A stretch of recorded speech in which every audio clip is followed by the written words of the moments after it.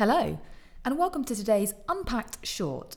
I'm Charlie Pickles, I'm Managing Editor here at Unheard, and I am, as always, joined by Peter Franklin. Hello. Welcome. And today, I'm delighted to be able to tell our listeners, Peter, that you have written a positive news story. So this is focused on a particular area within the UK, the Midlands. Tell us why we're hearing good news. Well, this is thanks to Tom King of Sky News, who points out that, the national press, the London-based press, doesn't often cover the good news from other parts of the country. Isn't that good about covering the bad news, for that matter. But good news is especially welcome, and there's plenty. And he focuses on recent happenings in Coventry, in the West Midlands.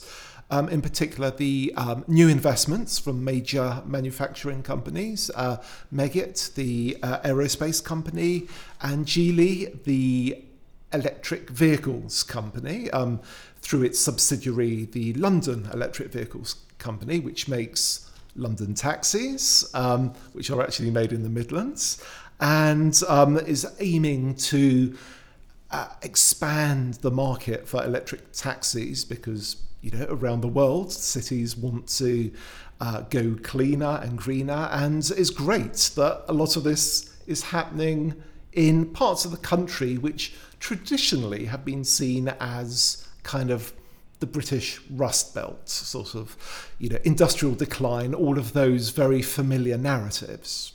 Our version of flyover country. That's right, yeah. And it is really, it's quite something if you look at the numbers that you include in your Unpacked, Peter. So, we're talking about each of those investors, each of those manufacturing firms creating in excess of 1,000 jobs for people. So yes. It's big news. And, I'm really struck in your piece particularly by your point that since 2010, we're seeing quite a reversal, closing maybe is the better word, of the gap in job creation between the South and between the Midlands. And maybe you could just give us a flavour of why that's so important. Yeah, if you crudely divide the country into sort of north and south, with the Midlands included in the north, before 2010, there was a very clear job creation gap. In fact, for every one new job created in private sector job created in the north, there were 10 being created in the south. Right, that's a chasm. It's not a gap. That is just huge. A gaping void. Indeed, yes.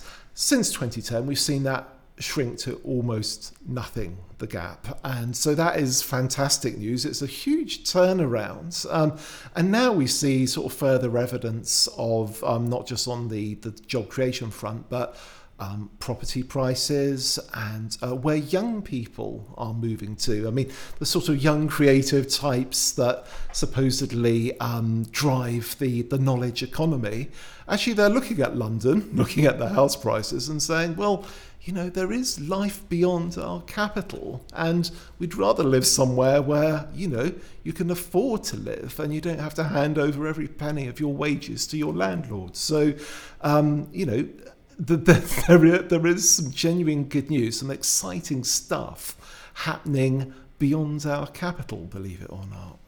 And so, we're seeing, I guess, a greater geographical economic diversification, I guess you could put it, as kind of spreading of the wealth, a spreading of the opportunity across the country, which is fantastic news, and actually something which government has talked a good talk about, but hasn't always acted to create those opportunities, to incentivise business to go outside of London and the South. So, what are the lessons here for public policy?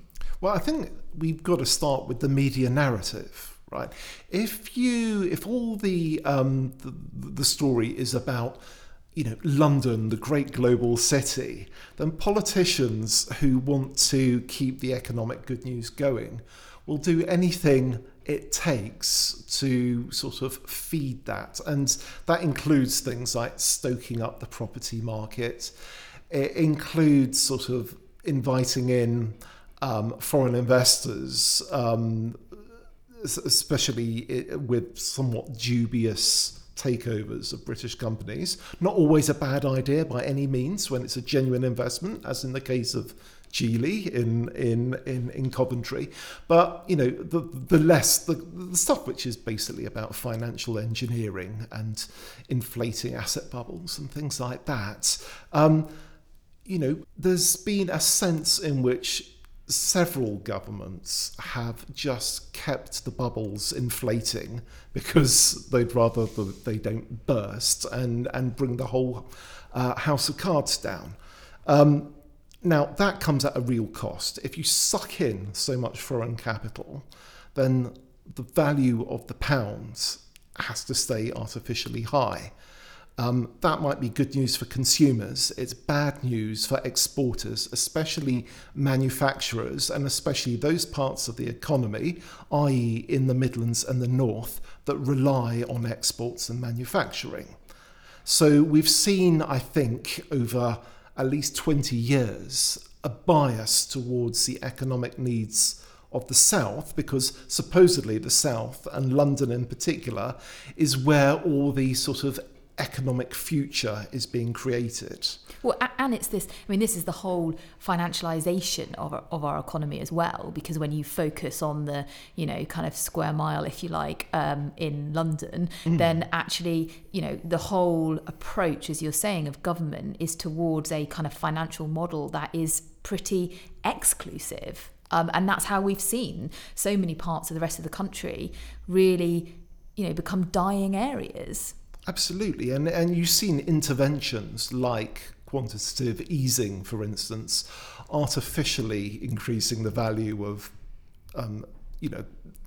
stock market valuations. Yeah, assets. Right? Yeah. Which all looks good. It all looks like London is booming. But, it's not helping the Midlands and the North. So maybe more interventions in that direction. And you can also look at the distribution of investment in infrastructure as well. That has been very much biased towards London as well. Again, feeding into this narrative of a boom, the global boom town.